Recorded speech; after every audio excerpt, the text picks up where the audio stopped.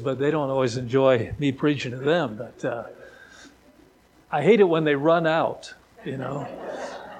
I like it when they cry and beg their mom to let them stay. Listen to that guy. But it's a joy to be here, and looking forward to this week. As Pastor said, lots of folks coming in for the conference, but I hope you'll take advantage of that as well and be in some of the services as you can. And I know it'll be a blessing and help to you. I appreciate the opportunity to be here today. I almost didn't get here. I Googled the church. I followed my GPS, and I got to this road that said, "You're here." And I was nowhere. I didn't see a church anywhere.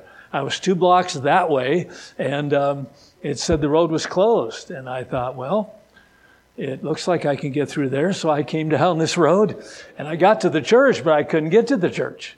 And so if you work for the city, I apologize. I drove up on the sidewalk to go around the barrier to get here because Pastor said we were praying at 9:15. I didn't want to be late, and so I blamed it on that. But I'm glad I got here. I'm not sure how I'm going to get away from here, but I'm not taking the route I came to get here on the way out. But it's a joy to be here, and thank you for the beautiful weather you've provided for this week here in South Dakota.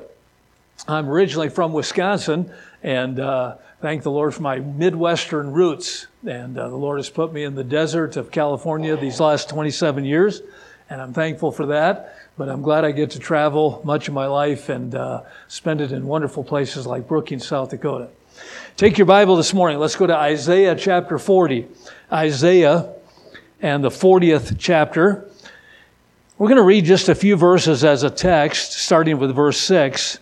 But then keep your Bible handy as we'll look to several other verses in this chapter as we move along. Isaiah chapter 40, and we'll start with verse 6. The voice said, "Cry," and he said, "What shall I cry? All flesh is grass, and all the goodliness thereof is as the flower of the field. The grass withereth, the flower fadeth, because the Spirit of the Lord bloweth upon it. Surely the people is grass. The grass withereth, the flower fadeth, but the word of our God shall stand forever. O Zion, that bringest good tidings, get thee up into the high mountain. O Jerusalem, that bringest good tidings, lift up thy voice with strength. Lift it up, be not afraid. Say unto the cities of Judah, Behold your God." In 1962, I was riding in the back seat of our automobile. My dad was driving, my mom was in the front, my sister and I in the back. We were driving down Main Street in Watertown, Wisconsin, and we were stopped at a stop-and-go light at 4th Street, and I was peering over the back of that front seat, a 10-year-old boy. I noticed the car in front of us had a bumper sticker. It's kind of an ugly bumper sticker. It was kind of a lime green color with a black outline. It had black letters, and it had 3 words on that bumper sticker that I have never forgotten. It said, "God is dead." Growing up as a teenager in the 1960s, I saw that bumper sticker a lot. In fact, I think many days I saw it every day on somebody's car. God is dead. As I got a little bit older, I began to find some of the history to that statement or that philosophy, and it came out of Germany through a man named Friedrich Nietzsche. Nietzsche was a philosopher who believed that God at one time lived but had died. And when God died, all absolutes died. All values died. All morality died. Everything died when God died. And today, we see the result of that thinking, don't we? Today, we see an elimination of God on every hand. It seems that God is only mentioned in a cursing fashion.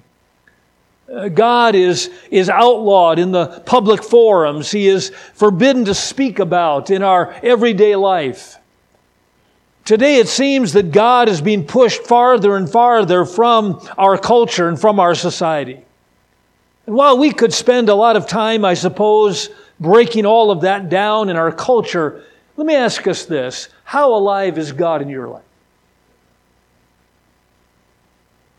Did you talk to Him this week?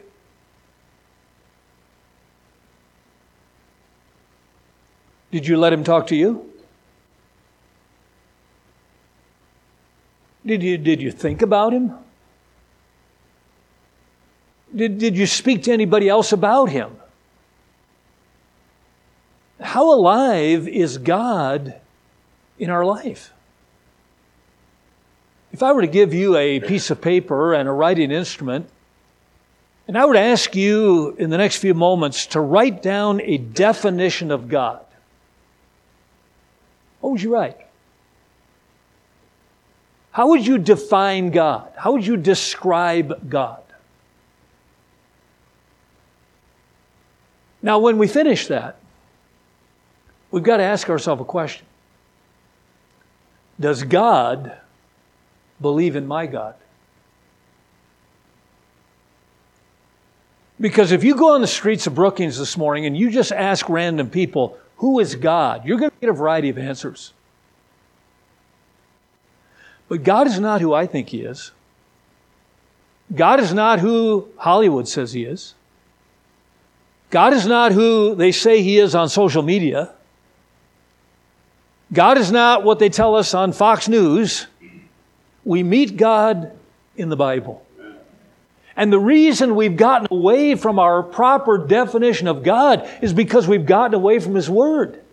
In Isaiah 8 and verse 20, Isaiah said, if they speak not according to this word, it is because there's no light in them. In other words, if we don't have answers to spiritual questions from the Bible, we don't have the right answer. Jeremiah 8 and verse 9, the wise men are ashamed. They are dismayed and taken. Lo, they've rejected the word of the Lord. And what wisdom is in them? There is no wisdom outside of this book. Jesus said, you do err, not knowing the Scriptures, nor the power of God. So who is God? Isaiah chapter 40, God gives us a wonderful definition of Himself. I want you to notice, first of all, in the description that God gives of Himself, He tells us that God is above all. Now look at verse 12 and let's read a little bit. Who hath measured the waters in the hollow of His hand, and meted out heaven with a span, and comprehended the dust of the earth in a measure, and weighed the mountains in scales, and the hills in a balance? Who hath directed the Spirit of the Lord, or being His counselor hath taught Him? With whom took He counsel, and who instructed Him, and taught Him in the path of judgment, and taught Him knowledge, and showed Him the way of understanding? Behold, the nations are as a drop of a bucket, and are counted as the small dust of the balance. Behold, He taketh up the isles as a very little thing, and Lebanon is not sufficient to burn, nor the beast thereof sufficient for a burnt offering. All nations before Him are as nothing. They are counted to Him less than nothing, and vanity. To whom then will you liken God? Or what likeness will you compare unto Him? The workman melteth the graven image, and the goldsmith spreadeth it over with gold, and casteth silver chains. He that is so impoverished that he hath no oblation chooseth a tree that will not rot. He seeketh in him a cunning workman to prepare a graven image that shall not be moved. Have ye not known? Have ye not heard? Hath it not been told you from the beginning? Have ye not understood from the foundations of the earth? It is He that sitteth upon the circle of the earth, and the inhabitants thereof are as grasshoppers, that stretcheth out the heavens as a curtain, and spreadeth them out as a tent to dwell in, that bringeth the princes to nothing. He maketh the judges of the earth as vanity. Yea, they shall not be planted. Yea, they shall not be sown. Yea, their stock shall not take root in the earth. And He shall also blow upon them, and they shall wither, and the whirlwind shall take them away as stubble. To whom then will you liken me? Or shall I be equal, saith the Holy One? Lift up your eyes on high, and behold, who hath created these things, that bringeth out their hosts by number? He calleth them all by names, by the greatness of His might, for that He is strong in power. Not one faileth. You see how He's emphasizing over and over and over again in this passage, there is none like unto God. He is above all. He's above all. If we were to write a definition of God, we would say, well, He's like, and we would compare Him to something we've seen, something we've heard, something we've experienced. He's like. What we got to understand, as verse 26 says, everything that we can use to describe God, He created. He created these things. In the beginning, God created the heavens and the earth. In 6 days, the Lord God made the heavens and the earth. Job said, I know it is so of a truth, but how can a man be just with God? If he contend with Him, he cannot answer him 1 in 1,000. Who hath hardened himself against Him and hath prospered? Which removeth the mountains, and they know not, which overthroweth them in His anger, which shaketh the earth out of her place, and the pillars thereof tremble, which calleth Arcturus, and Orion, and Pleiades, and the chambers of the south, which doeth great things past finding out, yea, and wonders without number. Job in chapter 12 said, ask now the beasts, and they'll tell thee. Speak to the earth, it'll teach thee. The fishes of the sea shall declare unto thee. Yea, who knoweth not that in all these the hand of the Lord hath wrought this, in whose hand is the soul of every living thing and the breath of all mankind. Hannah, her prayer in 1 Samuel chapter 2 and verse 2 said, there's none holy as the Lord, for there's none beside thee, neither is there any rock like our God. Talk no more so exceeding proudly. Let not arrogancy go out of your mouth, for the Lord is a God of knowledge, and by Him are actions weighed. The bows of the mighty are broken. They that stumbled are girded with strength. They that were full have hired out themselves for bread, and they that were hungry ceased. For the barren hath borne 7, and she that hath many children is waxed feeble. For the Lord killeth and maketh alive. He bringeth down to the grave and bringeth up again. The Lord maketh poor and maketh rich. He bringeth low and lifteth up. He raiseth up the poor out of the dust, and lifteth up the beggar out of the dunghill, to set them among princes, that they may inherit the throne of glory. For the pillars of the earth are the Lord's. He has set the worlds upon them. The adversaries of the Lord shall be broken to pieces. Out of heaven shall He thunder upon them until they be destroyed. For by strength shall no man prevail. You see, God is above all. We're not as big as we think we are. Oh, man has a great accumulated knowledge today, and we have lots of information, but we're not as big as we think we are. The solar system that we live in today is 6 billion miles across. The galaxy that you and I inhabit is called the Milky Way galaxy. No one knows where it got that name. I think it was when the cow jumped over the moon. That's when they named it the Milky Way. But the Milky Way galaxy, they tell us, if you were able to stand back in this universe and you were able to look at the Milky Way galaxy from a distance, it would look like a giant bowl or a giant dish. Now, scientists tell us that if you could get on one end of this galaxy and travel at the speed of light, that's 186,282 miles per second. That's moving. If you could travel at the speed of light, 186,282 miles per second, it would take you 100,000 years to cross this galaxy called the Milky Way. It is estimated that there are 100 billion galaxies like ours, 40 sextillion solar systems. Our Earth is 25,000 miles in circumference. It's 25,000 miles around this planet. The Sun is 1,300,000 times bigger than the Earth. The Sun is our nearest star. The next nearest star is 26 trillion miles away.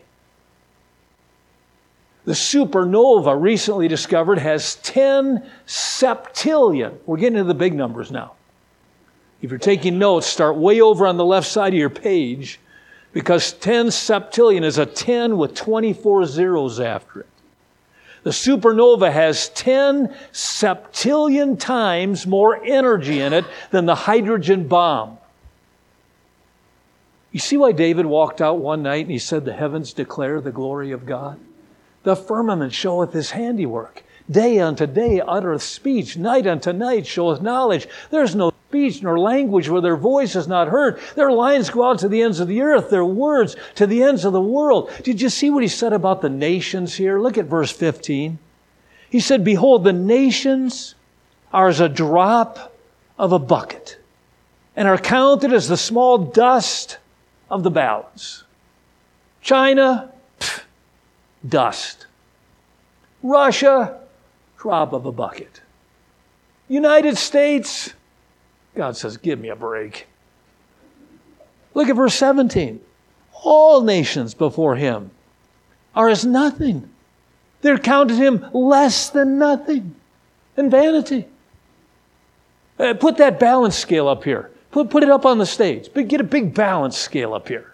You know, the arm with the two sides, and the plates. Get a big balance scale up here. And God says, take all the nations of the world. Take them all. United States, Russia, Canada, China, Mexico. Put them all over here. All the big nations, all the little nations, the superpowers, the little nations. Put all their resources, all their military muscle, all of their wealth. Put them over here on this side of the scale.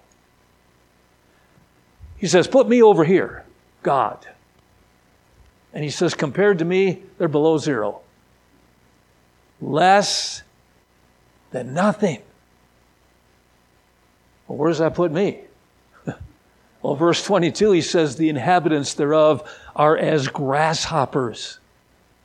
Great is the Lord, greatly to be praised in the city of our God, in the mountain of his holiness, beautiful for situation. The joy of the whole earth is Mount Zion, in the sides of the north, the city of that great King. The Lord is the true God. He's the living God. He's an everlasting King. The Lord is above all. But notice secondly, God is not only above all, God is aware of all. I don't know about you, but when I start thinking about the magnificence of God, the omnipotence of God, I think, well, God doesn't care about me. I mean, I'm as a grasshopper. I'm nothing. If the nations are nothing, God doesn't care about me. He doesn't care about whether I'm saved or not. And there's 8 billion people on the planet. He doesn't care about me. He doesn't care if I go to heaven or hell. He doesn't care about my needs. He doesn't care about my checkbook balance. He doesn't care about my aches and pains. He doesn't care about my relationships. God doesn't care about me. But we're wrong. Look at verse 27. Why sayest thou, O Jacob, and speakest, O Israel, my way is hid from the Lord, and my judgment is passed over from my God? Hast thou not known, hast thou not heard, that the everlasting God, the Lord, the Creator of the ends of the earth, fainteth not, neither is weary, there's no searching of his understanding. God is aware of all. When you think about creation, it's fun to think about the big things, the big numbers, as we did a minute ago. When you think about creation, you also have to think about the minute details of that creation. You know that our earth is tilted on its axes, right? Whenever you see a globe, it's always tilted on its axes. Did you know that our earth is tilted at an exact degree of angle in space? They say if our earth was tilted just 1 degree, one direction, we'd all freeze to death. If it was tilted just 1 degree the other direction, we'd all burn up. So our earth is tilted at an exact degree of angle in space so that life can inhabit this planet. Now remember, that globe in the school library or in an office somewhere, that globe that sits on a desk, and it's on a stand. There's something holding it there. You can go up to it, give it a spin, watch the world go around. It's on a stand. It's holding it at that degree of angle. But Job 26:7 said, he stretcheth out the north over the empty place and hangeth the earth upon nothing. So our earth is tilted at an exact degree of angle, never wavers, but it's hanging on nothing. And as you contemplate the fact that it's tilted at an exact degree of angle, hanging on nothing, remember, it's also spinning once every 24 hours. Exactly once every 24 hours. And while you're thinking about the fact that it's tilted at an exact degree of angle, hanging on nothing, spinning every 24 hours, remember, it's also revolving around the sun. Details. Everything is made up of atoms. Atoms are what make up matter. If you look at an atom under a microscope, you're not going to see it. It's too small. All you see is the shadow of the atom.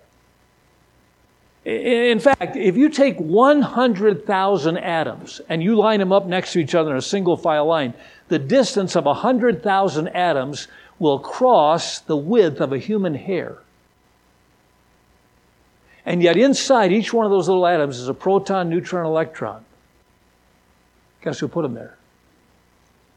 Details. The moon. The moon is situated in an exact proximity to our Earth. If our moon was situated 100 miles, just 100 miles further away from our Earth, we'd have no tides. And if we had no tides, we'd have no seasons. No summer, no fall, no winter, no spring. If the moon was 100 miles closer to the Earth, we'd have no land. We'd be covered with water. Details. Are not 2 sparrows sold for a farthing? And one of them does not fall to the ground without your heavenly Father. But even the very hairs of your head are all numbered. Not one bird will fall to the ground today that God does not attend the funeral. The hairs of your head are all numbered. It doesn't say in the Bible that God knows how many hairs are in your head. We could figure that out. We could count them. I mean, take a while for most. Some of you we could finish by lunch. You know, some of you look like your wife married you for the waves. Now all that's left is the beach. It's okay. I like what one fellow said. This is not a bald spot. It's a solar panel. I like that. But God says the hairs of our head are all numbered. Every hair on top of my head, every eyebrow hair, every eyelash hair, every whisker hair has a number with God. And you don't think God knows that you're saved? You don't think that God knows about the sin in your life, Christian? You don't think God's aware of the thoughts you had this past week? You don't think God knows your prayer requests? He's aware of all. There is nothing hid from Him. Whither shall I go from thy spirit? Whither shall I flee from thy presence?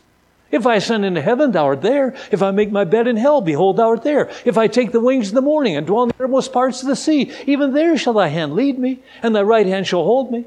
If I say, surely the darkness shall cover me, even the darkness shall be light about me. The darkness and the light are both alike unto thee. There's nothing covered that shall not be revealed, neither hid that shall not be known. Therefore, whatsoever you have spoken in darkness shall be heard in the light. That which you have spoken in the ear and closets shall be proclaimed from the housetops. Why? Because neither is there any creature that's not manifested in His sight, but all things are open and naked unto the eyes of Him with whom we have to do. God is above all. He's aware of all. But notice lastly, He's able to do all.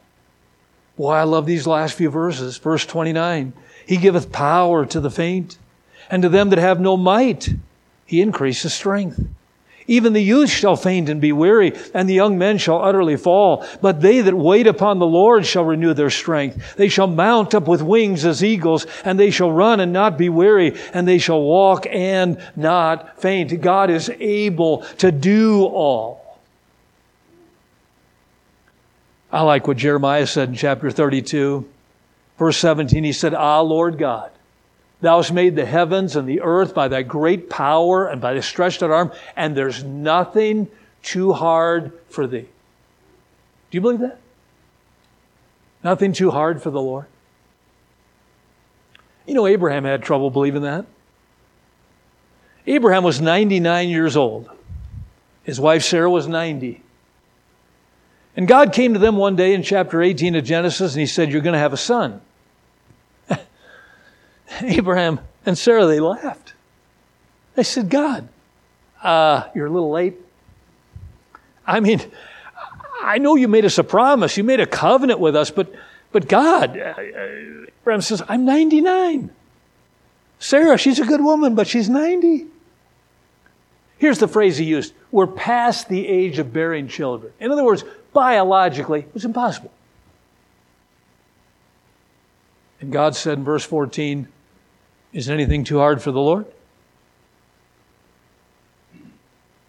And I love Genesis 21, verse 1. And the Lord visited Sarah as he had said. And the Lord did unto Sarah as he had spoken. And Sarah conceived and bare Abraham a son at the set time of which God had spoken to him. You see, with men it was impossible. Not with God. With God, all things are possible. And Abraham and Sarah did have a son, didn't they? Isaac. And Isaac lives to be 40, and Sarah dies. Genesis 23. Sarah dies. So that would mean Sarah died at 130. She was 90 when Isaac was born.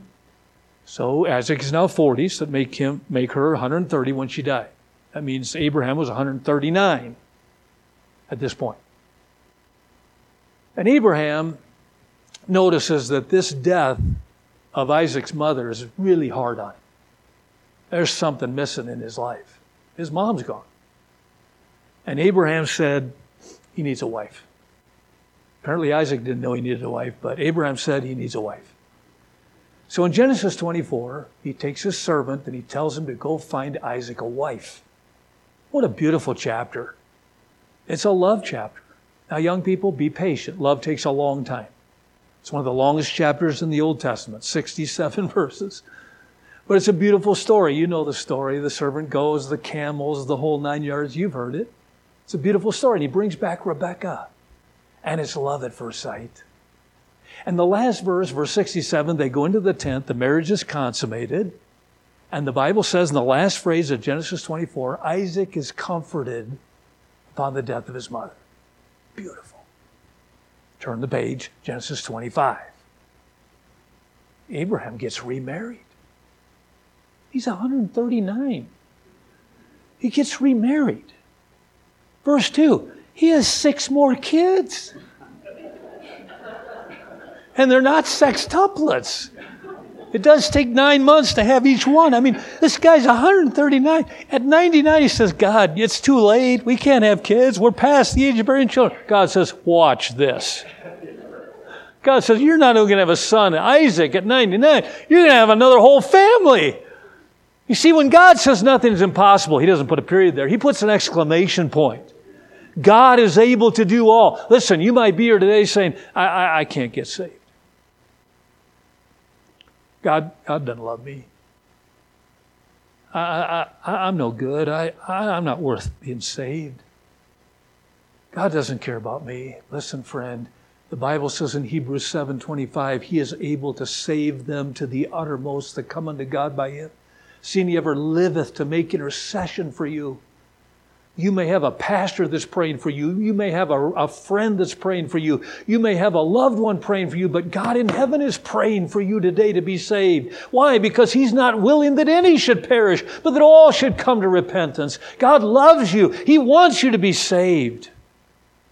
You may be here today saying, Brother Getch, I can't live for God. I try, but I just keep falling to the same sin over and over again. Wait a minute. There hath no temptation taken you, but such as is common to man. But God is faithful, who will not suffer you to be tempted above that you're able, but will with the temptation also make a way to escape, that ye may be able to bear it. Nothing's impossible. There's not some sin that God can't forgive. There's not some sin that you can't get victory over. There's not some loved one that can't be saved. There's not a condition in the world that God can't bring revival to. Nothing's impossible with God. He's above all. He's aware of all. He's able to do all. So when are we going to start trusting him? When are we going to look to him? instead of ourselves? When are we going to look to Him instead of the world leaders? When are we going to look to Him instead of the culture around us? He's a great God. Behold your God. Trust Him as your Savior today. As a Christian, make Him the Lord of your life. Live for Him. Serve Him. One day you're going to see Him face to face. Let's pray together. Father, thank You for who You are.